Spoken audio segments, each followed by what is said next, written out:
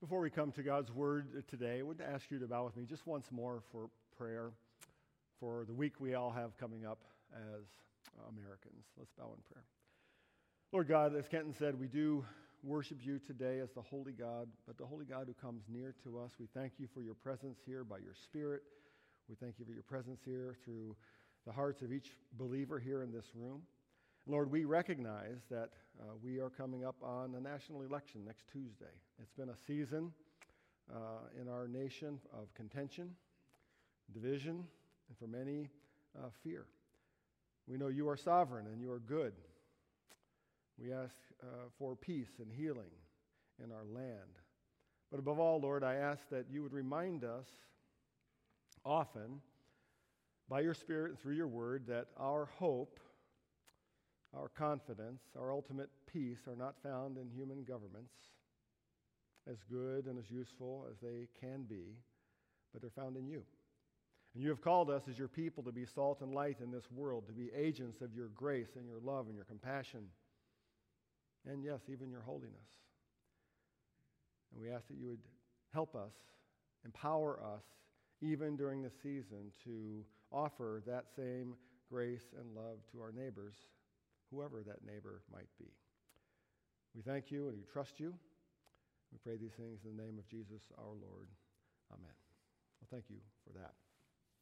Well, a couple of weeks ago, I was driving home from Indiana with one of my sons, and we stopped at a roadside fast food restaurant, McDonald's, Wendy's, I don't really remember which one it was, and we went through the drive-thru, which is what you do nowadays, and made our order.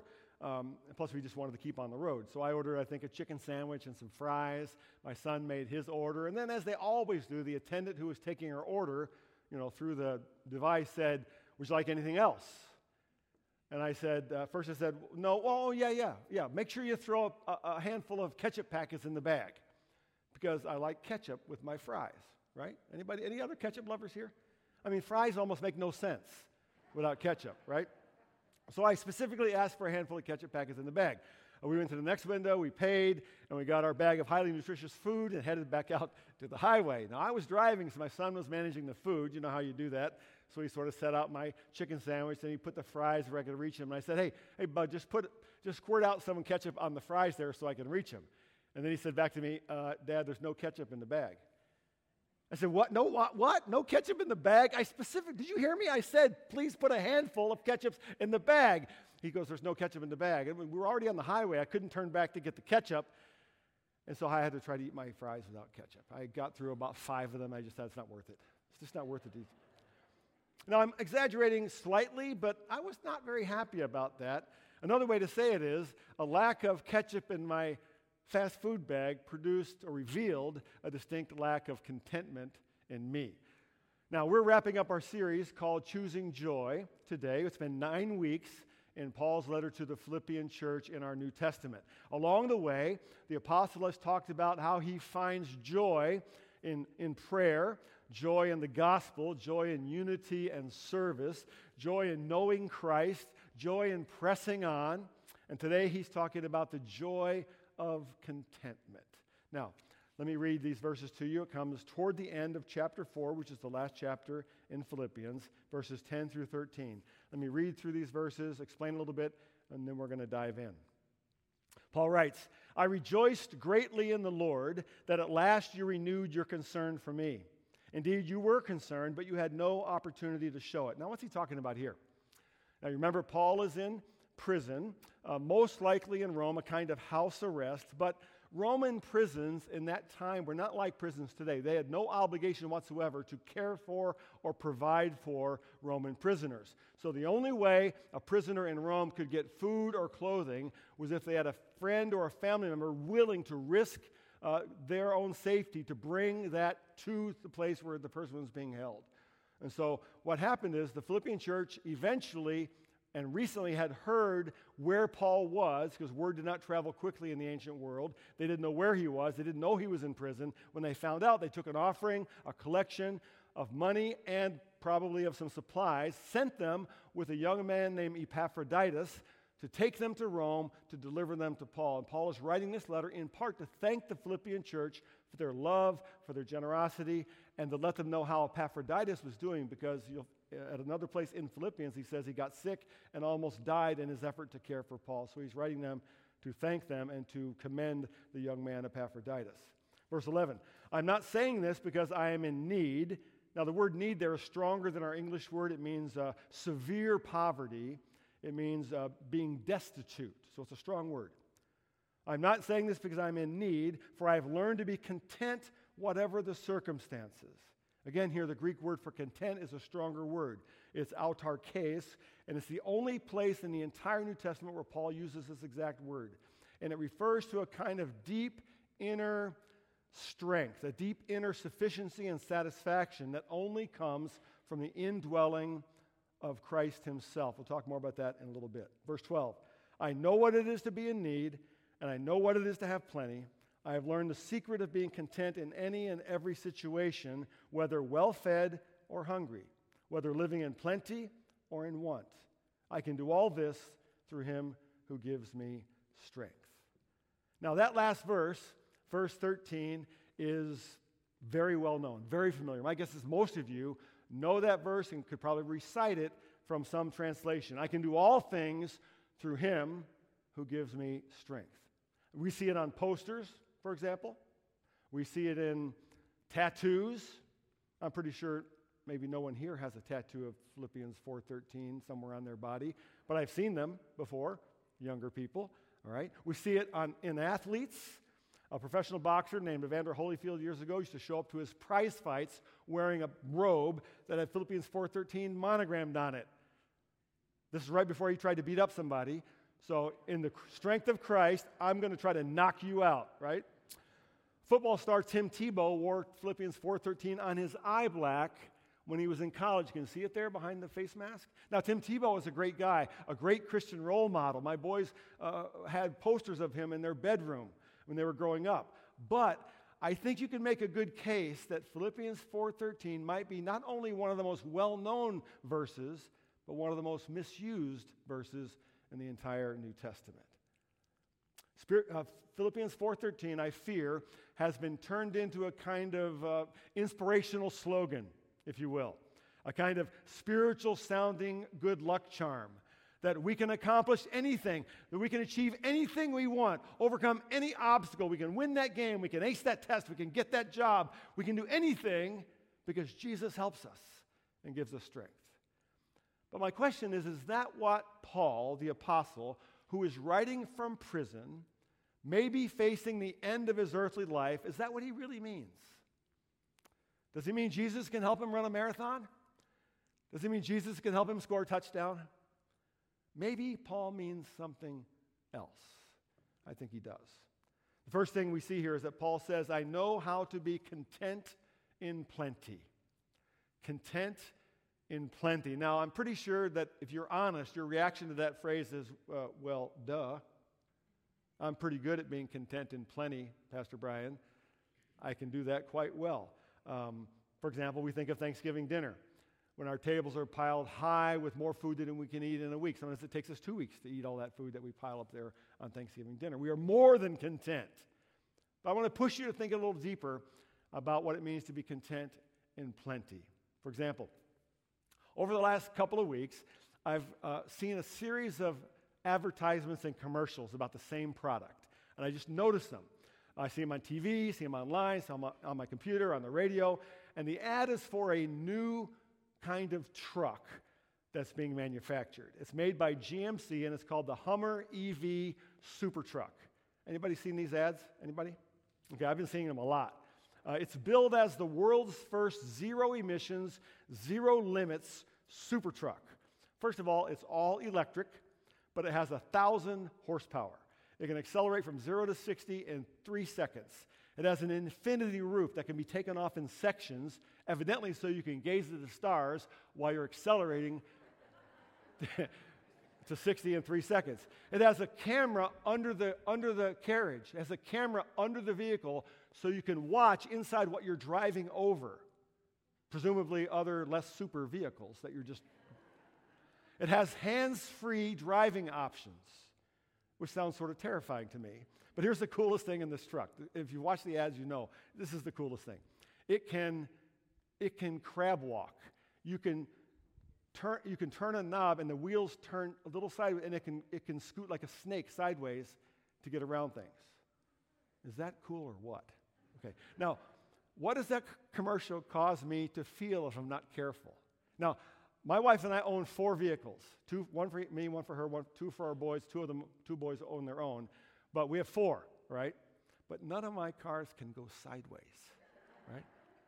None of them have an infinity roof. So here's the point. It's possible to have plenty and to be discontent, because I want one that goes sideways.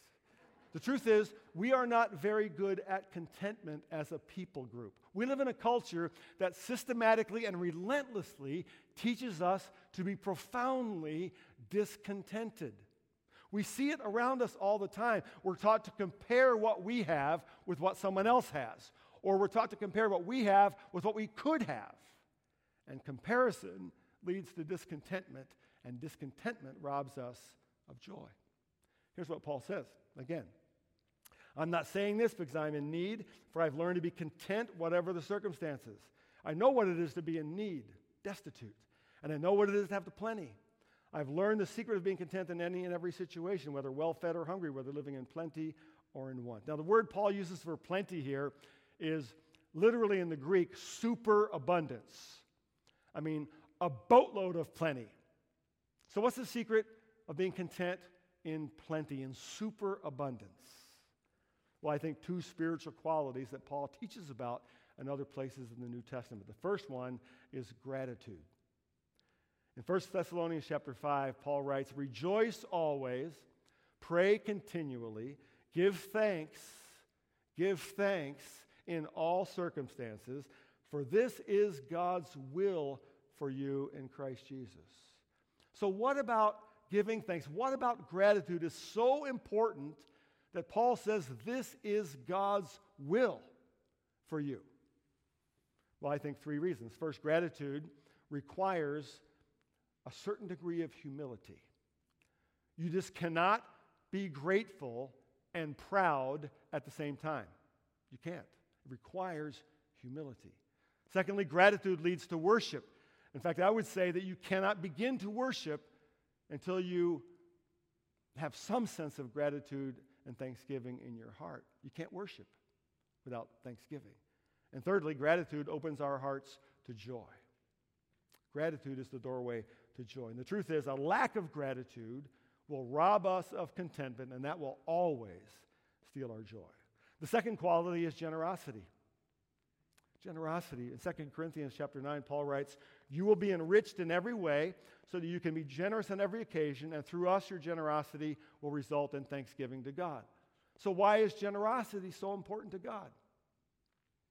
Again, a whole bunch of reasons. First, generosity aligns us with God's own heart. Grace itself is a gift that emerges from the generous heart of God. The gospel itself is the result of the great generosity of God. Secondly, generosity blesses others. My wife, Lorene, leads a ministry to single moms at Chapel Street Church. There's a bunch of them, maybe 35 or 40 women. And recently, one single mom from that group talked to my wife and wanted to give a substantial financial gift and deliver it anonymously to another single mom she knew was going through a difficult season. And so she gave the gift to my wife. My wife was able to deliver it to this other single mom, and she got to see firsthand the blessing of generosity in someone's life. That's the way generosity works. It blesses. And thirdly, generosity also opens our hearts to joy. And the flip side of this, which I believe is very true, is that a lack of generosity in any area of our lives robs us of contentment and will always steal our joy. So Paul says he's learned the secret of being content in plenty. But secondly, he says he's also found the secret of being content in need. He says, "I have been content in need." Now, the no ketchup story for my fries happened because I had to drive down to Lafayette, Indiana, to rescue that particular son. And what happened was he was on his way home on a Friday morning to spend the weekend at home. He was coming home from Indianapolis, where he lives with one of his brothers, when his car had a problem. more like fell apart. He called me on his cell phone as he was driving, and he said, Dad, I don't know if this is a big deal or not, but the car's making a funny sound. I said, well, what kind of sound?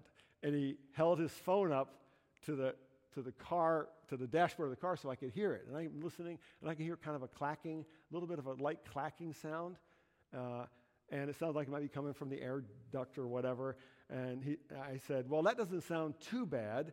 Are any lights on the dashboard? No. Is it running hot? No. I said, well, just keep going, and hopefully it'll be fine. You'll make it home. 2 minutes later, literally 2 minutes later, my phone rings again. I'm thinking, uh-oh. I said, yeah. And he goes, I think we have a problem. I said, what's going on? He said, well, I heard a loud sound, louder than before. Then I heard some bad scraping, and then the car lost power, and it won't move. Now, I'm not a mechanic, but that didn't sound good to me. What had happened, we later found out was the entire drive shaft under this car had come apart and fallen down on the road, which is the scraping. And when it fell off, it tore out the transmission as well, which is why the car wouldn't move. So he had a need stuck on the side of the road outside Lafayette, Indiana, which meant I had a need, and neither one of us was very content. Now, our first reaction to that phrase, content in need, is likely, well, that doesn't make sense. I mean, who is content when they're in need? Isn't that the very definition of need, to be discontent? No one's content when they're hungry. No one's content when they're cold or sick or broken down on the side of the road outside Lafayette, Indiana. Or are they? Paul says, verse 12, I know what it is to be in need, and I know what it is to have plenty. I have learned the secret of being content in any and every situation, whether well-fed or hungry, whether living in plenty or in want. Now again, remember, Paul is in prison when he's writing this, and scholars think he's been there for between 2 and 3 years. And not only, so he does not have any food unless someone brings it to him. He has no new clothes unless someone brings them to him. So one can guess that Paul has had a lot of hungry days and cold nights in the time he's been in prison, until Epaphroditus brought the gift from the Philippians. Yet he says, I've learned the secret of being content in any and every situation, whether living in plenty, when I receive all these gifts, or in want, when I do not. So what's the secret of living in contentment when you're in need? Remember what Paul said back in chapter 1? We covered it a few weeks ago. For me to live is Christ, and to die is gain. Remember what he said in chapter 3? We looked at a couple weeks ago again. But whatever were gains to me, I now consider loss for the sake of Christ. What is more, I consider everything a loss because of the surpassing worth of knowing Christ Jesus my Lord, for whose sake I have lost all things. I consider them garbage, that I may gain Christ to be found in him.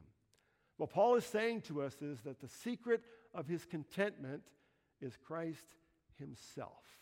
He's content in plenty, and he's content in need because he's content in Christ. And that's the third point today, and I want to flesh this out for us. Back to the scripture, verses 12 and 13. Paul says, I have learned the secret of being content in any and every situation, whether well-fed or hungry, whether living in plenty or in want. I can do all this through him who gives me strength.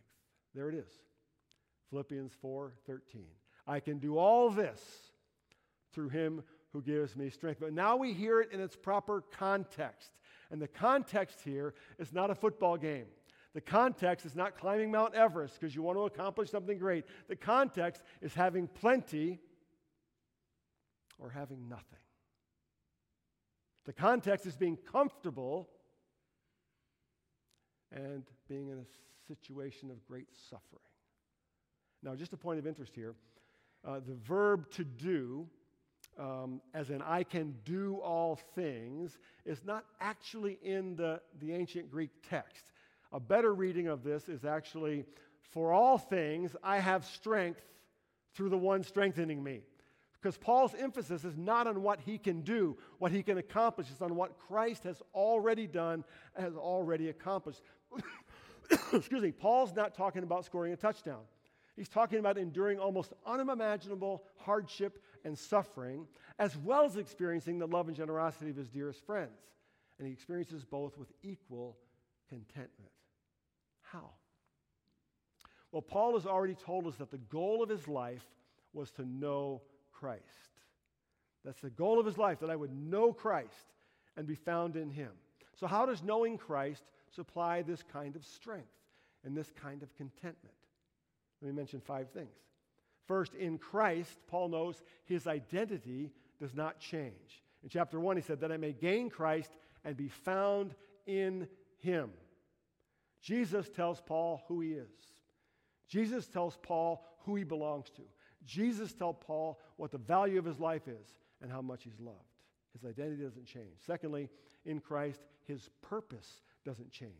Again, in chapter 1, he said, only that in every way Christ is proclaimed, and in that I rejoice. So whether in plenty or in want, whether free or in prison, Paul's purpose to proclaim Christ never changes. And by the way, we spoke earlier, prayed earlier about the upcoming election. This same spiritual principle is true for us, that no matter who wins on Tuesday or however long it takes to determine who wins, no matter who wins, no matter who's in the White House, no matter which party is in power, none of these things change for us. That our ultimate hope, our ultimate confidence, our ultimate purpose does not change. And that's a great blessing for the people of God. Thirdly, in Christ, his eternal destiny doesn't change. He says, for me to live is Christ, but to die is gain. Better. Fourth, in Christ, his peace does not change. Last week, Pastor Jeff preached on this. Philippians 4, do not be anxious about anything, but in every situation, by prayer and petition, with thanksgiving, present your request to God, and the peace of God, which transcends all understanding, will guard your hearts and minds in Christ Jesus. And fifthly, in Christ, his joy does not change. He says in verse 4 of chapter 4, rejoice in the Lord always. Again, I say, rejoice. So the secret of contentment is not what I have. It's not even what I don't have. It's not what I can accomplish. It's not what I want to accomplish. It's not what I can do at all. It's based on what Christ has already done, what Christ has already given, what Christ has already promised. So that whether I'm in need, whether you're in need, or whether you have plenty, whether I have plenty, whether I'm thriving and comfortable, or whether I'm suffering and alone, I am content. I can be content because in Christ, I have the strength to endure all things. That's what this verse is about. Now, why is it so important? Why did Paul need to say this specifically to the Philippian church and then through them to us nearly 2,000 years later? Well, because we don't always live in plenty. We're so used to it, we assume everybody has plenty, that we're always going to have it. We aren't always going to have it. We don't always win the game. Sometimes the biopsy is positive. Sometimes the wheels fall off. We're stranded outside Lafayette, Indiana. Paul wants the Philippians to know, and he wants us to know, how to be content in any and every situation. How to be content in plenty. And how to be content in need. Because we have the strength that only Christ can give. A couple summers ago, I spent 17 days in Turkey and Africa visiting some of our Serve the World partners in their ministries in that part of the world. One of the people I met lots of just amazing people, many of whom you'll never hear about until heaven someday. But one of the people I met was a pastor named Fred Wangwa, who serves as the chaplain at the Cure Hospital in Mbale, Uganda. And we as a church have been involved with Cure hospitals over the years, and he's the chaplain at the one in Uganda. He's also the pastor of a small church in the same city, which is Mbale, and you have to drive about 15 minutes on a dirt and muddy road even to get to his small church, which at the most can seat maybe 75 people if they're all crammed in. I had a chance to preach there one Sunday morning when I was there. And from that little church, Pastor Fred has started 10 other churches in the region, at least 10, and trained all 10 pastors to lead those churches. And about 3 weeks ago, I got an email from Pastor Fred. This is he and I before I had to leave to head back in that little plane. 3 weeks ago, he emailed me, and he told me that he was getting ready to start yet another church in a Muslim area of his region. I want you to listen to this carefully. I'm reading it to you word for word, the email he sent me. Hello, Pastor Brian. I've been thinking about you. Hope all is well with you and your family. We are fine here. Listen, we are fine here. The pandemic has ravaged our community and lives in many ways. We are struggling with hunger, loss of jobs for many people, loss of income, and loss of social connections. The Lord has used this season to bring many people to himself through my ministry in a new location. It is amazing how Muslims have come to faith in Jesus since I started taking the good news to this community. We're going to have our first Sunday worship service this Sunday under a shade tree provided by a generous brother. Please pray that the Lord provides land for the church, that he protects the converts who face persecutions of many kinds from their Muslim relatives, and that God will give me boldness to continue declaring his word without fear of physical harm. God bless you, and hope to hear from you soon. Fred. Did you hear that? Pastor Fred is starting a new church for former Muslims who are now following Jesus in a poverty-stricken country in the middle of a pandemic with a very real chance of persecution and violence, with no money, no building, under a tree. And he's grateful, and he's joyful, and he's excited. I think that's what Paul's talking about. That's what it means to be content in any and all circumstances. So I wonder where we are today. Where are you today? In plenty? Many of us are. Well, in plenty, we can be content through gratitude and generosity. In fact, this is the only way to be content in plenty. Or maybe you're in need in some way. Well, you can experience this contentment too, because you have him who gives you strength. That's Paul's word for us today. It's God's word for us today. Let's bow in prayer. Lord Jesus, how we thank you for your word today, this ancient letter that we've been in for over 2 months now, an ancient letter that's so contemporary in so many ways. Along with Paul's teaching, help us to know you, to anchor our identity, our purpose, our hope, and our joy in who you are and what you have done. And may we, along with the apostle, know your strength that enables us to be content, satisfied in both plenty and in want. In Jesus' name we pray.